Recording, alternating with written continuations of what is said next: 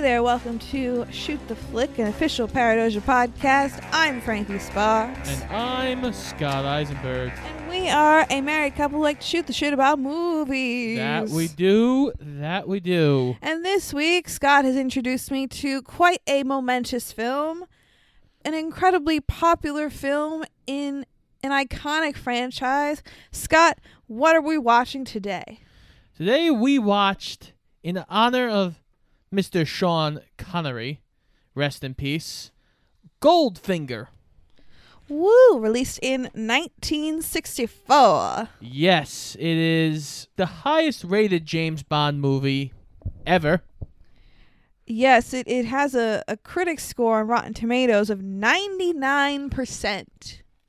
So the hype going into this was immense, I think. I mean, this movie is iconic and legendary in many, many ways.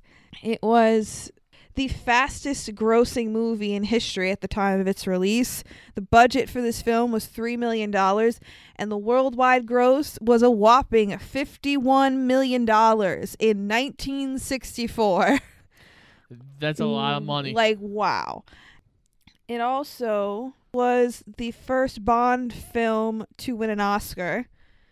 It won the Oscar for Best Sound Effects in 1965. It is one of those movies that, to call yourself a Bond fan, you have to see. You have to have watched this movie, but this is one of those movies that everybody knows. Everybody knows some of the lines. Even if you hadn't seen the movie, you know some of the lines. Yeah, I knew the basics going into this movie. Like, I knew the... Just a drink. A martini, shaken, not stirred.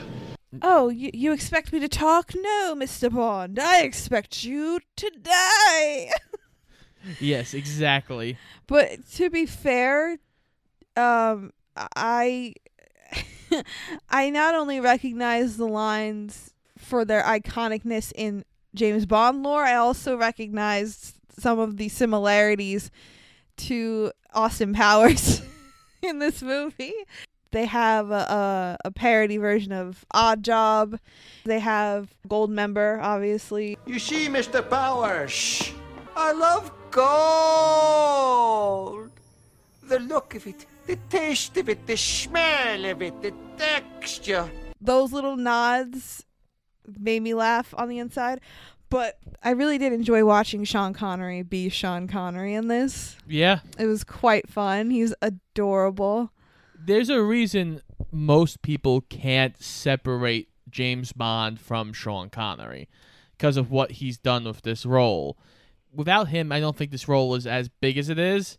While, yes, Ian Fleming made the character for the book series, and it was such a big hit that you allowed it to become this juggernaut that James Bond has become, Sean Connery has now made this role a movie star role. That's why it's always, when you talk about the next James Bond, it's always a big discussion. Yeah, and by this point, this was his third Bond movie. So you would expect, as with a lot of franchises, especially nowadays, like, the first movie is good, the second movie's not as good maybe, but like still okay, and then after that it's like a shit show. But apparently Connery only got better as the movies went on in his tenure as James Bond. Well, because I don't think Bond is the same thing as like a series. Like, if you compare like Halloween, it's supposed to be a linear story. Every story is supposed to take place one after the other, and you kind of have a line. James Bond isn't really like that. James Bond, you can kind of jump into whatever movie you want to jump into and then watch the movie. If I threw on Dr. No right now, you wouldn't have really needed to watch that to watch Goldfinger. You wouldn't need to watch GoldenEye to watch The World Is Not Enough. Right, I get you. It wasn't until Daniel Craig came and they attached those movies together that you had like a linear storyline. And even then, you don't really need to. I consider it almost like a giant TV series almost, because everyone's based off a different book. Right, that makes sense. What I also found interesting in doing research for this, a lot of the people behind the scenes are really entrenched in the James Bond family. Oh, yeah. The director of this film, for example, is Guy Hamilton. This was one of the 4 Bond films that he directed. One of the writers on this movie, Richard Maybaum, I think is how you say it. This was one of 13 Bond films that he wrote. And also on top of that, the cinematographer has done multiple Bond films. The composer of this movie, John Barry, has done multiple Bond films. Although he's also done the score for movies like Howard the Duck. So let's not get too excited about him. That's a duck, man. Howard the Duck, trapped in a world he never made. Coming from George Lucas. Howard the Duck is another movie that we don't need to discuss very much. All we need to know is duck boobs. Okay, move on. So yeah, I thought that was really interesting how once you're kind of in the clique, you're in it for the long haul, it seems. Well, yes, because Ian Fleming's estate still owns the rights to James Bond, so anybody who gets involved in the franchise has to go through Ian Fleming's estate. They have to approve anybody involved in this, which is kind of a big deal when you talk about MGM's moneymaker, because this is the only thing that really makes MGM any money anymore. But James Bond has been a big part of my life for a long time. As much as I love Sean Connery, he's not my favorite Bond. He's my second favorite Bond. Who's your favorite then? I'm a big Pierce Brosnan fan, but I'm also a 90s kid. I love GoldenEye. Okay, fair enough. But even still, I understand that Sean Connery made this role. He really did. Everything about James Bond you get from Sean Connery. Even though technically Sean Connery is nothing like James Bond. He has charisma and all that good stuff, but he's more of a rough and tumble guy. He's not really a suave go-getter. He's kind of a badass. James Bond's a badass. He is, but he's got a suave way about him, and he kind of goes through stuff very, like, the spy-oriented, where he's charismatic. He gets women to fall in love with him. You can much rather see Connery dust up his knuckles and knock somebody in the face. So, what did you think initially? Like, what were your thoughts going into this? Well, my thoughts going in was that I knew it was super popular and it was like one of the more iconic Bond films. I've never really been into James Bond. Not for any particular reason. I just never was really exposed to it. But I was looking forward to watching it. I think I got a little too caught up in the hype. I maybe was a little, not disappointed, because I did like it. It's just I thought I was going to like it more. I got so puffed up by all the hype in it. But I had fun with it. Bond would later become a lot more action-y. Mm-hmm. Again, this is 1964. You can only do so much. Right. But I mean, it doesn't help when you like, there was one point where there's just a 20-minute sequence of Bond playing fucking golf with the villain, and I'm like, okay, this is the sport that we've chosen in our high-octane, action-y spy film. We chose the most boring sport in creation. Okay, that was a really intelligent move. Well, again, you couldn't have had him play tennis, maybe, or croquet even would have been more exciting, probably, than golf. Well, again, if you look at Goldfinger, it's kind of hard. He's not really an athletic-looking guy. So, like, don't have them play anything. Just have them do spy things. Why do you have to have them play golf? Because that is a spy thing. It's not. He's getting close to the target. Oh my god. I was bored. I'm like, I shouldn't be bored right now, but I'm bored. I'm watching golf. Golf's no different from hockey. Requires talent, self-discipline. Golf requires goofy pants and a fat ass. You should talk to my neighbor, the accountant, probably a great golfer, huge ass. Golf is boring. I'm sorry for all of you 40 to 50-something-year-old men that listen to this show. I'm sure there are so many of you, but golf is boring. Oh, God. So, are you ready to get into the nitty and the gritty? Sure. Okay, so we start with the James Bond intro, which everybody knows. It's the barrel of the gun. James Bond walks into frame, turns, shoots, and the blood runs down the screen. Yes, I knew that. That was pretty iconic and fun. Yes, he goes into this first mission where he is in a scuba suit wearing a fake duck on his head. Oh yeah, that was super weird. That was like the first frame seeing Sean Connery, and I'm like, this is how we open the movie, with the fucking bird on his head. But then I thought about it, because I made the comment to Scott right away that like, oh, okay, we're jumping right into this. Like, he's coming out of the water and running around and kicking motherfuckers' asses. And I'm like, oh, okay, what the fuck's happening now? But like, he made the point, Bond's already an established character by this point. We don't really need to like take our time and introduce him to the audience. And I'm like, yeah, that makes sense. It's the third movie in the Connery world anyway. So yeah, like I get it. Yeah, so he sets a bomb and blows up, I guess, like this oil tanker. And as he blows it up, he's talking to, he goes and talks to, I guess, his handler, who's like, oh, there's going to be a plane to Miami. He goes, oh, I'll be on that plane, don't worry, but I have some unfinished business first. And then I proceeded to say, oh, he's going to go fuck some chick. And then, lo and behold, he walks into a hotel room with a fucking naked girl in the bathtub. I'm like, oh, okay. Well, I think it was the dancer in that scene. He walks into her room to make out with her and do what James Bond does, but there's someone there to kill him. Dun, dun, dun. A scuffle ensues. That's the other thing about later James Bonds. When he gets into like fist fights, it's a lot cleaner. Oh yeah, but I feel like that's a lot of older movies. The fight choreography is not nearly as crisp and of course succinct as it is now. No, it's not. But I actually think that makes this seem more real. Yeah, I didn't mind because when you fighting, really, when you fight somebody, it's not clean. It's not like, oh yeah, you throw a punch, I throw a punch. No, it was very rough and tumble. Eventually, Bond throws the guy into the tub. The guy grabs Bond's gun to shoot at James, and James throws a light into the tub. And then he's like, shocking. Very shocking. And I'm like, that was so funny. Although, despite the fucking bullshit lines, Sean Connery is looking fine.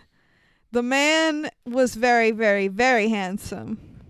And that accent, though, that's part of it too, his charm, because it's like it's not just a regular old British accent. Like, he's got the very gruff voice going on. Yes, it is very distinct, and he is amazing. So Bond walks out of the room. Then we cut to the theme song of this, Goldfinger. Goldfinger, pretty girl, beware of this heart of gold. This heart is cold. Sung by Shirley Bassey, who is the same woman who did the song for Diamonds Are Forever and Moonraker. I recognized her voice. She sounds very familiar, so I like the song, and I like that the Bond movies have that tradition of the crazy opening credits with the song over it. I always like that. Well, especially early on, because as much as the song and then you got the woman in gold, they're actually showing scenes from the movie. Yeah, like in distorted. I noticed that, yeah. Now it's just like, women with like, who are on fire or smoke, like silhouettes of them. Mm-hmm. But it's still, it's a great song. It's a little goofy, but you know what? It's still really cool. And right after that, we cut to Miami Beach. Ooh. Where James Bond is getting rubbed down by a lady. Because James Bond is a slut. Oh, yes. Such a slut. The sluttiest of sluts. It's funny because his handler comes over to him and tells him, oh, we have a new mission for you. And he of course, he goes, I figured they didn't send me down to Miami Beach to enjoy myself. And they say, okay, you have to track this man, Auric Goldfinger.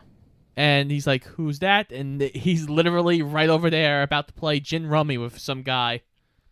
Yes. The character of Goldfinger is very interesting, not just as the villain of the movie, but also just the backstory of how this character came to be in the movie.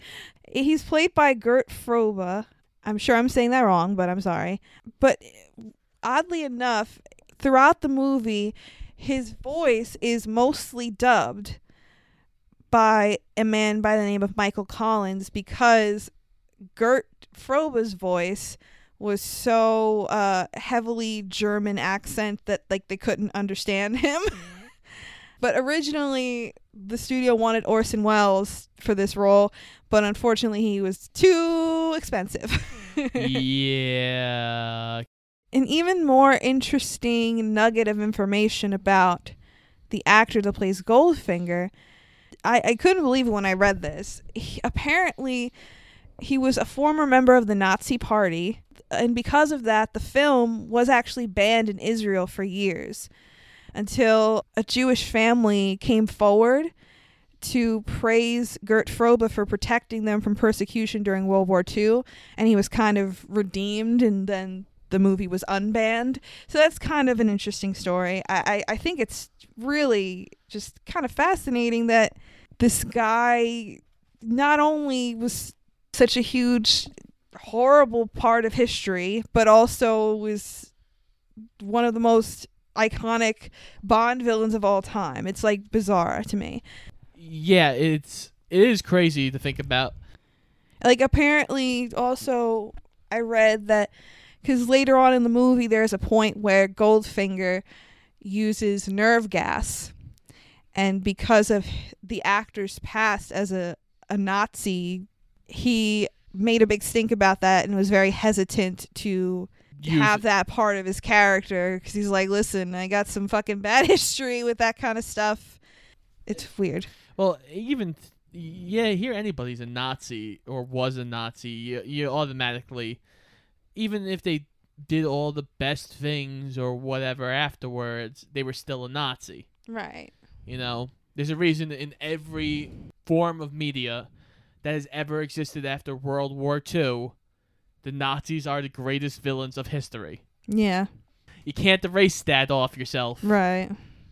Because even if this Jewish family came forward and vouched for him, essentially saying that he helped them, you know, I'm sure that doesn't take away from other horrible things he did during his time, you know, as a Nazi. So it's just hard to contend with that. And also, like, you can tell very clearly that the character is dubbed. Yeah. Oh yeah.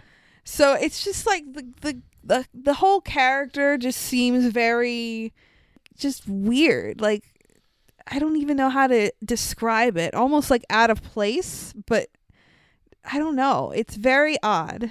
It is. That's really the only way I can describe it. I've never experienced this particular oddness before, so that's the only way I can really describe it. I definitely understand. Was he supposed to be English? Yes, that's why he's English. But that's not. That doesn't. Even the dub voice doesn't sound like an English voice. Hell, The dub voice has like an accent. He's either English or Swedish, but he's like. It's weird. Yeah, I don't know. It's an enigma. Goldfinger as a character is an enigma. Very much like Goldmember was an enigma in Austin Powers. Would you like a schmoke and a pancake? A what? A schmoke and a pancake. You know, flapjack and a cigarette? All right. Cigar and a waffle? Pipe and a crepe? Bong and a blintz? No. Oh, well, then there is no pleasing you. So, we meet Goldfinger, who's playing Gin Rummy, and Bond immediately sees that Goldfinger has an earpiece in his ear. So he goes up to Goldfinger's room, breaks in, and finds Jill Masterson, a lovely blonde woman. Yes, we're going to call her blonde number 1 because that's really who she is. Jill is relaying what the other guy has to Goldfinger, so he wins and keeps winning the guy's money. And James hijacks the radio. We also get this the first time we get James Bond. Ooh. In the movie. He hijacks the radio and tells Goldfinger that he has to lose $15,000, which upsets Goldfinger very much. But he then takes Jill Masterson off. Oh, yeah, like, he's just practically laying on top of her while he's doing all this, and then within not even 5 minutes, they're making out, and it's like, oh, all right, that was quick. Oh, yeah. Bond doesn't slow down. He gets his job done. He's a spy. He has to get everything done. So Bond is now having sex with Jill Masterson in his room. They're making the coitus. Yes, the coitus. They're making the sweet love. They're fucking is what they're doing. Yes, they are fucking. There's a great point. Bond gets a call from his handler.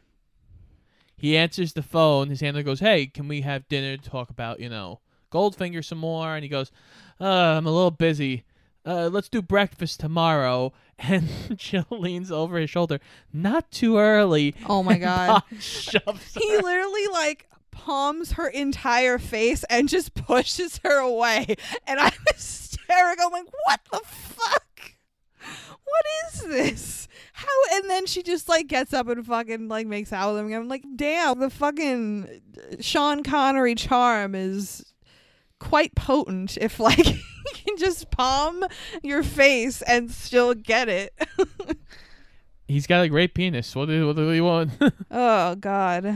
The powers of a good deep dicking. That's the fucking moral of the story in this movie. That's what I got out of this movie, to be honest with you.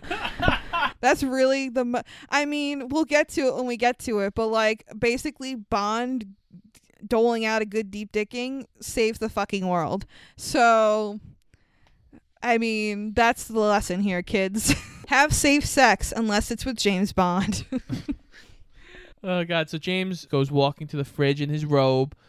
Frankie also remarks on Sean Connery's amazing chest hair. Oh my God, it's like a bushel of just black, it's nice. Babe, you have chest hair and I dig your chest hair, but it's like a rug. It's like a shag carpet on this man's chest. He's looking fine. I know I mentioned this already, but he's looking fine. Okay. Not all girls like the chest hair. I enjoy the chest hair. I don't need no dolphin-chested men in my life. I want a man with some gruff. That is true. I do have gruff. So, as James is leaning down to get his cold bottle of booze, he gets a chop to the neck and he's out cold. And then you see the silhouette of Oddjob on the wall, and it looked really cool. And I recognized it right away because of the Oddjob parody character in Austin Powers, who is basically Oddjob, except instead of throwing a hat, he throws a shoe. Look out! Oh, that really hurt. I'm gonna have a lump there, you idiot. Who throws a shoe? Honestly. The amount of times I said, "Who throws the shoe?" honestly, in this movie is really pathetic. That's really, it's just pathetic. I was going to try and say something to save myself, but no, it's just pathetic. Anyway. So Bond wakes up and he finds Jill Masterson covered in gold, dead. On the bed, yeah. And this image is pretty iconic. I did recognize that as being a thing from this movie.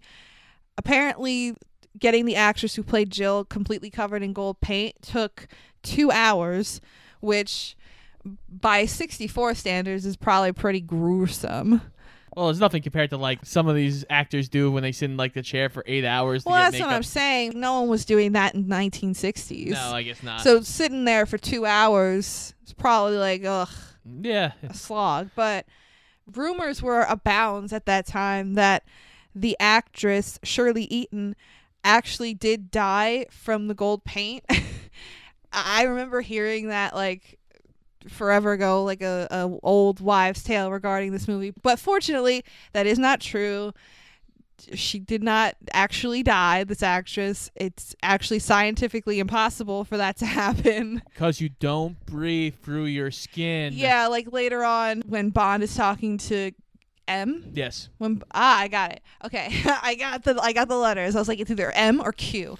Anyway, so Bond is talking to M and he's like, "Oh yes, her skin suffocated." And I'm like, I don't think that's a thing. I mean, I'm not a doctor, but I don't think that's a thing.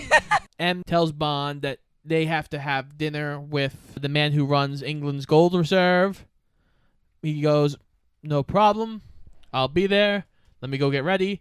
But he has to flirt with Moneypenny before he leaves. Oh, yes, Moneypenny. Yes, and Moneypenny wants that D. Moneypenny wants that D real bad. Yeah, I knew Moneypenny. She's supposed to be like the down-to-earth girl that's a constant in Bond's life, that's like always kind of waiting in the wings, that kind of thing, right? Yeah, she's the one that Bond never sleeps with, but really wants to sleep with. But she clearly wants to sleep with him, so why don't they just fuck already? Because he's a secret agent. You can't tie him. He's a secret agent, man? Secret agent man, secret agent man. They've given you a number and taken away your name. Am I the only one, when I would hear that song, thought it was Secret Asian Man? I thought that too when I was younger. Okay. So as long as I'm not by myself. No, you're not. I'm sure there are plenty of people who thought that initially. Secret Asian Man. Secret Asian Man. Imagine if they did an Asian James Bond. That'd be sick. It would be. They're having problems trying to get Idris Elba to do it. They never. I think he's kind of over it at this point. He's been hearing that fucking shit for so long. He's probably over it. Even still, it's one of those things that if you cast a new Bond, you might want to go a little younger just so you can get more movies out of him. Well, now they're doing the girl. I forget her name. Lashana Lynch, supposedly, after the Craig one, this last Craig one, she's going to take over. Is she British? I don't know. I only know she was the pilot in Captain Marvel, from right? Captain Marvel, yeah, like the best friend in Captain Marvel, which I didn't really like that movie, but she wasn't bad in it. No. It wasn't, she was fine, whatever. But and you can't tell who's fucking British anymore because all these British actors can fucking do an American accent perfectly. That's true. It's insane. None of us can do a British accent. Well, some of us can. Just, Scott can't. A lot of people can't. I can do a British accent. That's about the only accent I can do. Should I just do the British accent throughout this episode? No, probably not. Well, I think it'd be fun to see how far I can keep it going before I annoy everyone. Oh, God. It's really not that good, no. To be fair. He gets a piece of a Nazi gold brick. So he's supposed to go entice Goldfinger with this brick. And he needs to go get his ride now. Oh, yes. They give him a really pretty looking Aston Martin. Gorgeous. Yeah, it's really pretty. I'm not a big car gal myself, but it was a really, really pretty car. And apparently, because of this movie, the Aston Martin at this time became really very, very popular. What a shock. So yeah, Q shows him all the bells and whistles of this car, which most of these gadgets are real. They did exist in the car. The car did have something that shot oil out of the back, had the exhaust pumped a bunch of smoke. The glass was as close to bulletproof as it could be. And what I thought was funny, too, at one point, there's a red button. Like, you open the gear shift, and there's a red button inside. And he's like, don't press the button. Whatever you do, don't press the button. Did you hear what I said, Mr. Bond? Don't press the button. So immediately I'm like, okay, so he's going to press the button. When's he going to press the button? So Q goes, the last thing he says to Bond is, please bring everything back in working order. And Bond, of course, goes, well, it's tough in the field, Q. There's wear and tear, This is like a running joke throughout the Bond movies, is Q always tells every Bond, to be like, please bring everything back. And he will never. James Bond never brings anything back. I definitely think it's interesting watching this, especially as someone who isn't really into the Bond movies, because you recognize all of the spy movie tropes in this movie. This obviously wasn't the first Bond movie, but it was early on in the franchise and early on in the spy genre. Yes, what you realize is Bond created all the tropes. Everybody who had it afterwards took it from James Bond. There's a reason every spy movie gets compared to James Bond at some point. So James flies off, and he's going to play his round of golf with Goldfinger. Ugh. This is also where we get introduced officially to Oddjob. Yes, played by Harold Sakata. This was his first movie role. He is a Japanese-American weightlifter and pro wrestler. Oddjob is a mute character. He's like a big brick house, and he wears a fucking tux and a bowler hat. And he's very, very scary. He is. He also, I don't know if you said it there, but he won a silver medal in the 1948 Olympics. Oh, no. Yeah. I didn't know that. Yeah, Okay, he's a silver medalist in weightlifting. Damn. So he is damn good at what he does. It's funny because you've never played the game GoldenEye, but the game GoldenEye was a shooter you played with a bunch of your friends. You get 4 friends together, and you all go try and kill each other on random maps. Of course, Oddjob is in the game, but the Oddjob character was mixed up with another character who shows up later on in the series who's a little person. Ah, okay. So Oddjob became a little person, even though Oddjob is a brick house, as you said. Yeah, like so legit. His character in the game became like 4'2". Huh. And he had the hat, which was an insta-kill, and no one could punch him because every time you tried to punch him, every character would just punch over him. And it was a pain in the butt. It's one of the biggest glitches in all of gaming. That's so weird. So but yeah, every time he came on screen, I just couldn't help but go, Who throws a shoe?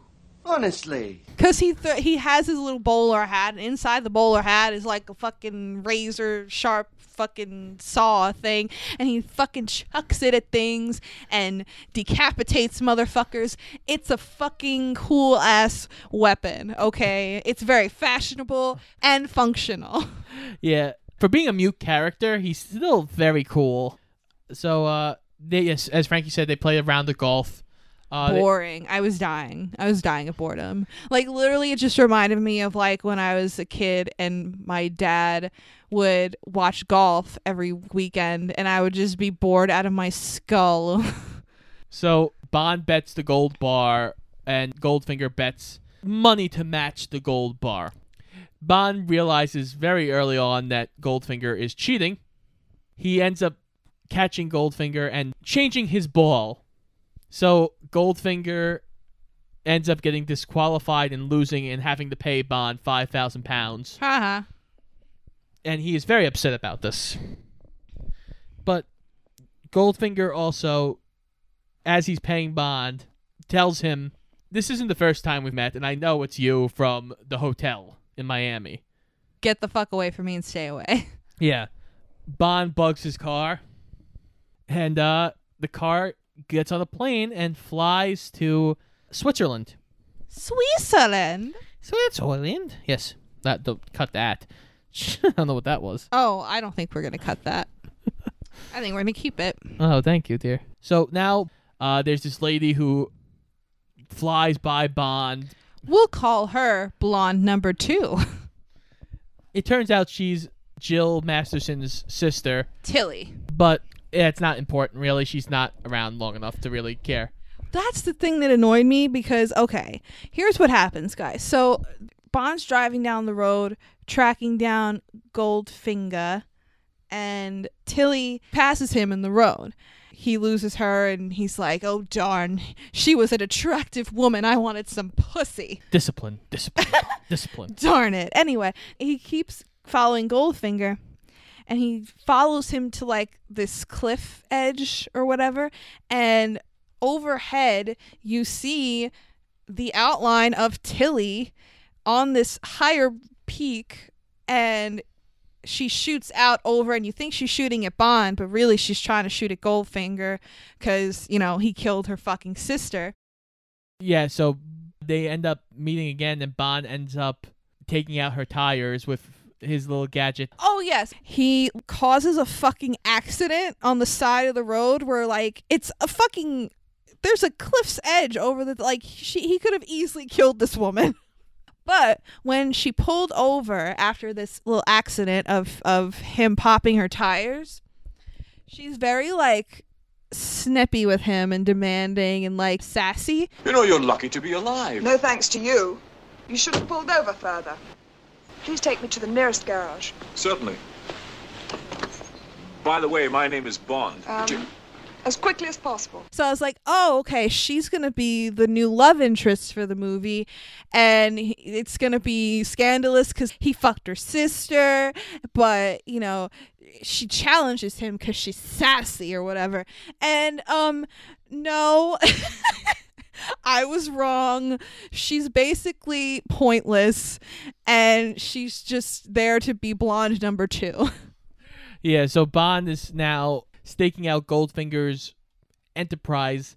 He realizes that Goldfinger's smuggling gold through cars, and he hears the name Operation Grand Slam. Isn't that like a Denny's thing? The Grand Slam is a Denny's thing, yes. Are they gonna buy a Denny's franchise? Yes. Goldfinger is actually starting Denny's. Are they gonna have moons over their hammies? I think that's a thing from Denny's. I don't know. I've never been to Denny's in my life. I've been to Denny's. I've never heard of a moon. Moons over your hammy. I'm pretty sure that's a thing. I'm almost positive. Okay. Unless it's some kind of weird sex thing. Yes. If you ask for a moon over your hammy and then go to the bathroom, No, wait, I'm gonna you get look some it up. pussy galore. I'm going to look it up because I'm never going to go to fucking Denny's to find out for myself. The Denny's Moons Over My Hammy is like an extra fancy grilled cheese sandwich. By adding ham, scrambled eggs, and a second cheese, you end up with a sandwich full of delights. That's literally what it says on the fucking Google. Denny's, are you sponsored by Google? What is this? So Bond sees that Tilly has got the sniper rifle out, jumps her. She's like, "Get off me!" She sets off the silent alarm with the sniper rifle. Yeah, and he's like, "Why were you shooting at me, you dumbass?" And she's like, "I wasn't. I was trying to get Goldfinger." And he's like, "You're a terrible shot." But mind you, to be fair, you almost killed her too, asshole, just because you wanted the pretty blonde to pull over. Now there's a car chase. Bond smoke screens some people, causing them to smash into a tree. He oil slicks another car, which falls off the side of a mountain and blows up before it hits anything. You know, because cars do that. He gets into a firefight, and then Tilly gets hit with Oddjob's hat and is dead. I thought he fucking decapitated her. No, I think he just slit her throat. I mean, I really was surprised by that because I thought that they were going to fuck. Because why bother introducing this character's sister and she wants to avenge her sister's death and da-da-da, and then just kill her within like 10 minutes of her being in the movie. I didn't get that. We just need blonde number 2. Yeah, so Bond has a guy pointing a gun at him in his car. Bond ejector seats him and then oh yes, he pressed the button, guys. He did it. He Yes. pressed the button. He goes on another chase, but he ends up crashing and he gets captured. And we cut to him being strapped to a table. So Goldfinger goes, "I have this giant laser." Are those sharks with laser beams attached to their heads? You know, I have one simple request, and that is to have sharks with frickin' laser beams attached to their heads. Oh my god.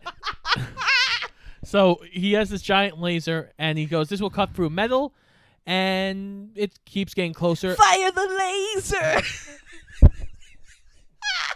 I'm just gonna keep doing Austin Powers lines. Okay, sorry, go ahead. Oh god.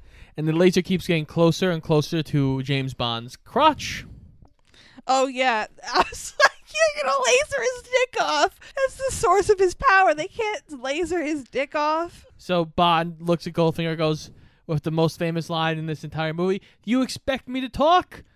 "No, Mr. Bond, I expect you to die." Wahahaha.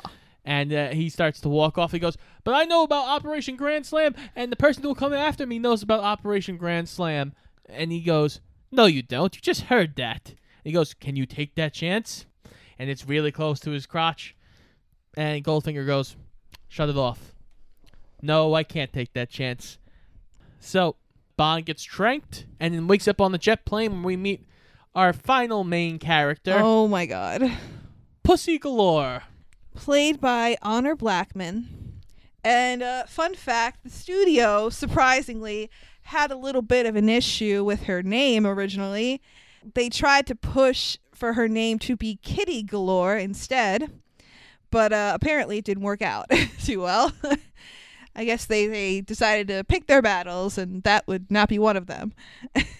But the best part of the character of Pussy Galore, besides the fact that she is a badass bitch, which we'll get to, but the other best part is the way James Bond says her name throughout the movie. He doesn't say pussy, da-da-da-da-da, pussy, da-da-da-da-da. No, he's like Pussy, pussy, pussy, pussy. Pussy. Yeah, he holds on the U a couple of times. Pussy. It's You're a marvelous woman, Pussy. Yeah, when she initially says her name, like, "Hi, I'm Pussy Galore," he goes, "I must be dreaming." Yeah, I would think so. So she tells him she's Goldfinger's private pilot, but Goldfinger went ahead and she has to fly him. He tells her initially that, because she points a gun at him, he goes, "You don't want to shoot me in a plane because you'll depressurize the cabin and we'll crash and die." Yeah, that would not be good. No. At one point, he's just obnoxiously flirting with Pussy, and then she goes, "Turn off the charm. I'm immune." And as soon as she said that, I was like, okay, so she's the love interest, and she's definitely gonna fuck him. Exactly. But despite the fact that technically Pussy Galore is blonde number 3, she is actually a decent character. I liked Pussy Galore. Yes. How many times can we say the word pussy in this review? Pussy, pussy, pussy, pussy. So Bond sets off his tracking beacon that he has in his shoe. Who tracks a shoe? Honestly. The FBI picks up the tracker, calls England, who says, "Don't interfere. James Bond's on top of it." That's what she said. He wishes he was on top of that pussy right now. But James Bond is not on top of it. He gets thrown in jail in Kentucky. As you do. He now goes and meets with random members of the mafia, and he is starting to work on telling him his plan. Oh my god, this mafia scene is so weird. The mafiosos in this fucking scene are all so annoying. They're so obnoxiously mafioso. There's this pool table in the middle of the room where all these guys are at, and Goldfinger flips the pool table around like it's a trick table, and anyone with 2 eyes in their head can see, oh, this is a trick table and it's flipping and turning into something else. How clever. But apparently, I don't know, maybe the studio thought that people were just going to suffer momentary blindness in the scene, because they basically just have the mafiosos explain everything that's happening right in front of your eyes. As soon as the table starts turning, all the mafiosos are like, oh, hey, it's a trick table. What is this? It's a table that flips around. What is this? It's like, okay, we understand. And then it happens a bunch of more times. All this crazy automated shit's happening in the room. The windows are shutting on their own, and all the guys are like, oh, the windows are closed. It's getting dark in here. It's like, okay, we understand what's happening. What's this, a merry-go-round? Oh, yeah, the floorboards shift. All the guys are like, wait, what is this, a merry-go-round? What's going on here? Peter, you can't speak Italian just because you have a mustache. As an Italian, I'm offended. So while this is going on, James is in his cell and starts playing peekaboo with the guard. Oh, that was so weird. Yeah, it looked like he was flirting with him. I'm like, are you trying to get some dick right now, James Bond? I mean, I'm not judging you. His penis works all ways, Frankie. I mean, it's a magical penis. It is a magical penis. He does the elevator bit and goes under the door, and the guard's like, what the fuck? By the way, there's no way out of this room. Even if he ducked under the door. Yeah, what do you think he was doing? He probably, for all you know, he was squatting to take a shit. What? I don't understand what you thought. The guard goes up to the door and gets whacked by fucking Bond. Bond jumps down from the rafters, knocks him out, and he breaks out, and he goes, and of course, here's Goldfinger's plan, that they're going to gas Fort Knox and then break in.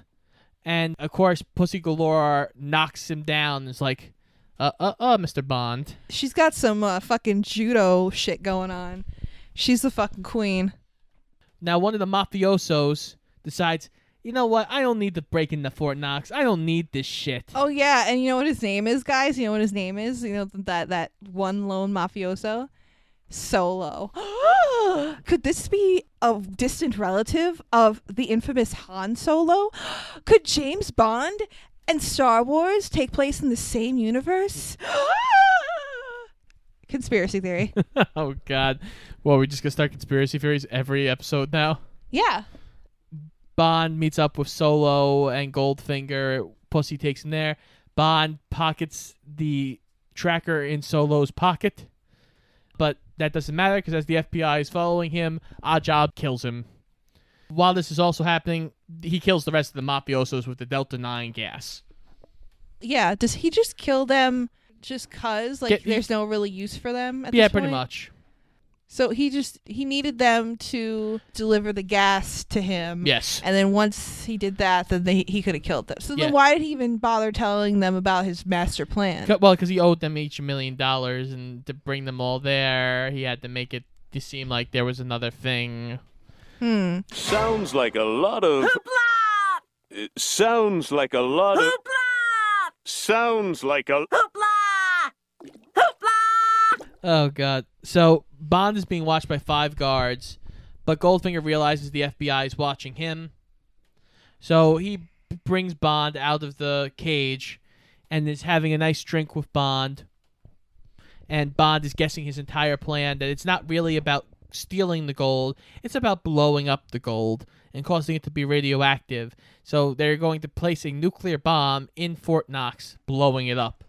So, the purpose of blowing up Fort Knox's gold essentially would be, if I'm not mistaken, it would be to make his gold more valuable. Yes.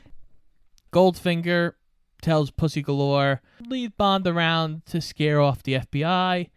Which, that would be your first mistake, sir. Don't put any able-bodied, attractive woman in that man's orbit. Don't you know his penis is magical? No, he doesn't. He doesn't realize that James Bond's penis is magical. But I mean, don't you have 2 eyes? Can't you see this man is gorgeous and suave? That doesn't matter to Goldfinger. Goldfinger has money, so he can just pay people to fuck him. So Pussy walks Bond into the barn. Bond tries to convince Pussy to join Pussy to join his side. But Pussy's not having it. They have a quick little throwdown. Yeah, they basically are just like flipping each other over and over. And then they literally have a nice little roll in the hay. Eventually, Bond kisses her and Pussy melts into his arms. Because he's got the magic penis. Gold penis. Gold member. Oh, God. Sing it, Beyonce. He's got the Midas touch, but he touched it too much. Ain't go member. Ain't go member. He's got a golden hand. He's super bad. Ain't go member. Ain't go member. Now we cut to the day of the plan. And Pussy Galore, of course, has a Blue Angel group, kind of. Oh, yeah, some more blondes, you guys. It's basically just a bunch of blondes that fly planes. Yeah. Okay. Sure. So as they're flying, they're letting go a gas and knocking out everyone at Fort Knox. And all these people have some of the most ridiculous falls I've ever seen. Oh, yeah, it was pretty fucking funny. And I was saying as it was happening to Scott, I was like, so all of these men, these military men with guns and fucking tanks, there are no major accidents with the tanks, no guns go off, nothing. Everybody's fine. Bond gets dragged in with Oddjob, and they go in with the bomb. Goldfinger lets them in, and he's like, Mr. Bond, you are finally where I want you. And they handcuff James Bond to the bomb. While this is happening, all the people who were unconscious start to rise because they were faking it. Because Pussy actually did turn sides with James Bond after all of this time working with Goldfinger and being promised all of this money from this plan that they're fucking doing. She just has one good deep dicking with with James Bond, and suddenly she's a good guy now. Okay. James Bond's deep dicking saves the world. Indeed. So they start a firefight. Goldfinger changes into army clothes. He gets away, but closes the vault, locking Oddjob, another member of his group, and James Bond in the vault. The other guy's like freaking out. It's like, oh, we gotta get out of here. We gotta get out of here. And Oddjob just throws him to his death. Yeah, but he had the key to the handcuffs. So Bond was able to like drag the bomb over to this guy's fucking corpse so he can get the key and unhook himself. And while that's happening, Oddjob's running down the stairs. Oh yeah, it looked like fucking Labyrinth. Like I was like, what is going on here? Like this is a joke. And Oddjob and James Bond start having this fight. Oddjob throws his hat. He misses. Who throws a hat? Honestly. Oddjob does. James throws a gold bar at Oddjob and hits him in the chest and just bounces off. And he smiles that was funny. at him. I was half expecting it to go boing. Every bit of offense James gets, he gets his ass kicked. Finally, James grabs the hat from the floor, and he's trying to like fake Oddjob out. Like, I'm gonna throw the hat, and Oddjob's like, whoa, calm down there. James throws the hat, misses. It gets stuck in some metal bars, and James grabs a loose electrical wire and shocks the bar, killing Oddjob. Yeah, it was definitely a cool scene. What I really appreciated about it, though, at that point, it's the biggest fight so far in the movie, and it really had zero score at all. Like, there was no music under it. And at first, I thought it was weird because, again, the fight choreography, it's not how fight choreography is today, where it's very crisp and clean. It is kind of clunky, and their fight really is really clunky. Like, at one point, Bond just runs at Oddjob just straight on, and Oddjob lifts him up like a fucking ballerina. It's a fucking hot mess. But for some reason, because of the clunkiness and because there isn't any music under it, it really does kind of add a realism to the whole thing.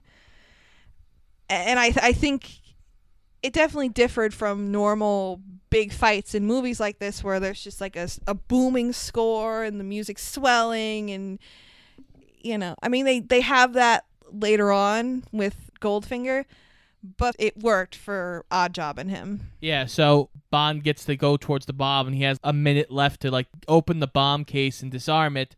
Time's running down. Finally, the vault gets open, but he's like, there's 30 seconds left. He's looking at the bomb, trying to figure out what to do. I literally was like, just fuck it. Fuck the bomb. Your penis is the solution to all our problems. But some random guy comes off and just switches it off. Yeah, that was so anticlimactic. It was weird. And I was like, I didn't even know who it was. I was like, is that anybody we know? And you're like, no. Okay. That was very anticlimactic. So yeah, Bond is the hero. He saved the day, basically. They're like, the president wants to thank you personally. So we got you this plane, and we put liquor on it for 3 people. He goes, who are the other 2 people? He goes, there are no other people. Meaning Bond's going to have 3 people's worth of liquor. Get fucking trash. He's going to get lit. They take off, and then suddenly, Goldfinger's on the plane. That was funny because they made it seem like it was over and la-di-da-di-da, we're going to the White House and the president's going to give me a medal and I'm going to get shit-faced and everything is wonderful. And I totally forgot Goldfinger was even still in play. And then when he showed up in the plane, I remember I was like, oh yeah, we didn't actually see what happened to you. He points a gun at Bond, and Bond goes, I told Pussy also not to shoot a gun in a plane. Pussy. I told Pussy galore. And of course, he's like, where is she? And he goes, oh, she's flying, but I'll take care of her later. And he kind of gets distracted, and they start kind of a fist fight. Yeah, and this is where we get the ultimate boss fight score, and they're going at it. Yes, exactly. And eventually Goldfinger shoots out a window, and we get the cartoony him getting sucked out the window. Oh my god. It was so... The effects were just rough, guys. I mean, I get it, it's the 60s, so I wasn't mad, but like, it's just funny to watch because he's just getting sucked out of the fucking the plane window, and he's like a big guy. It just looks like fucking Winnie the Pooh. So the plane's going down. James goes to Pussy, goes, can we fix this at all? And she goes, no, we're gonna crash. So of course they jump out at the last second and parachute down. Oh, yes, and then the last scene of the movie is all the FBI people are in helicopters and whatnot looking for them, and Pussy has her white jacket in her hands, and she's waving it and trying to get their attention, and Bond just pulls her down. He's like, oh, no, you don't. This is no time for a rescue. And he just, like, envelops them in this huge freaking parachute and, you know, gives her another world-saving deep dicking. And that's the moral of the story, kids. A little pussy goes a long way.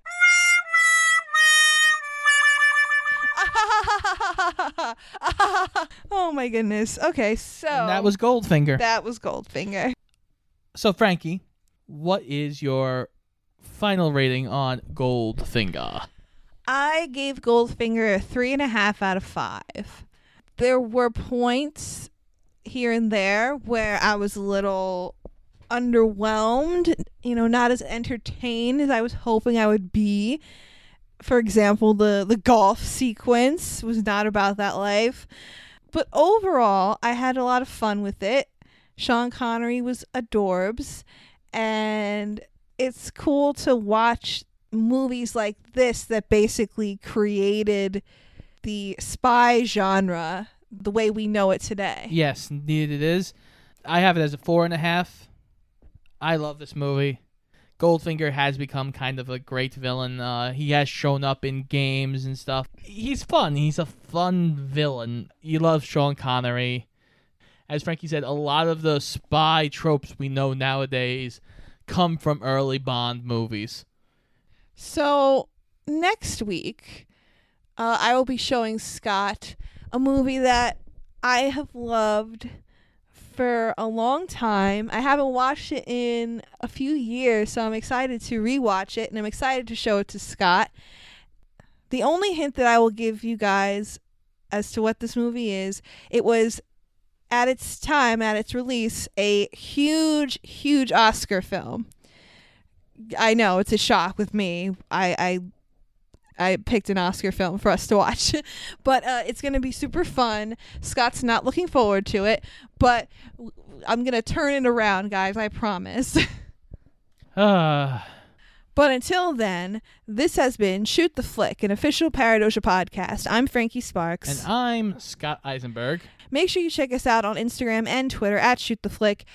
And check out our weekly episodes every single Wednesday on iTunes, Spotify, Google Podcasts, and iHeartRadio. And please, if you could, give us a vote for Best Podcast in the Best of Long Island competition. It's still going on right now.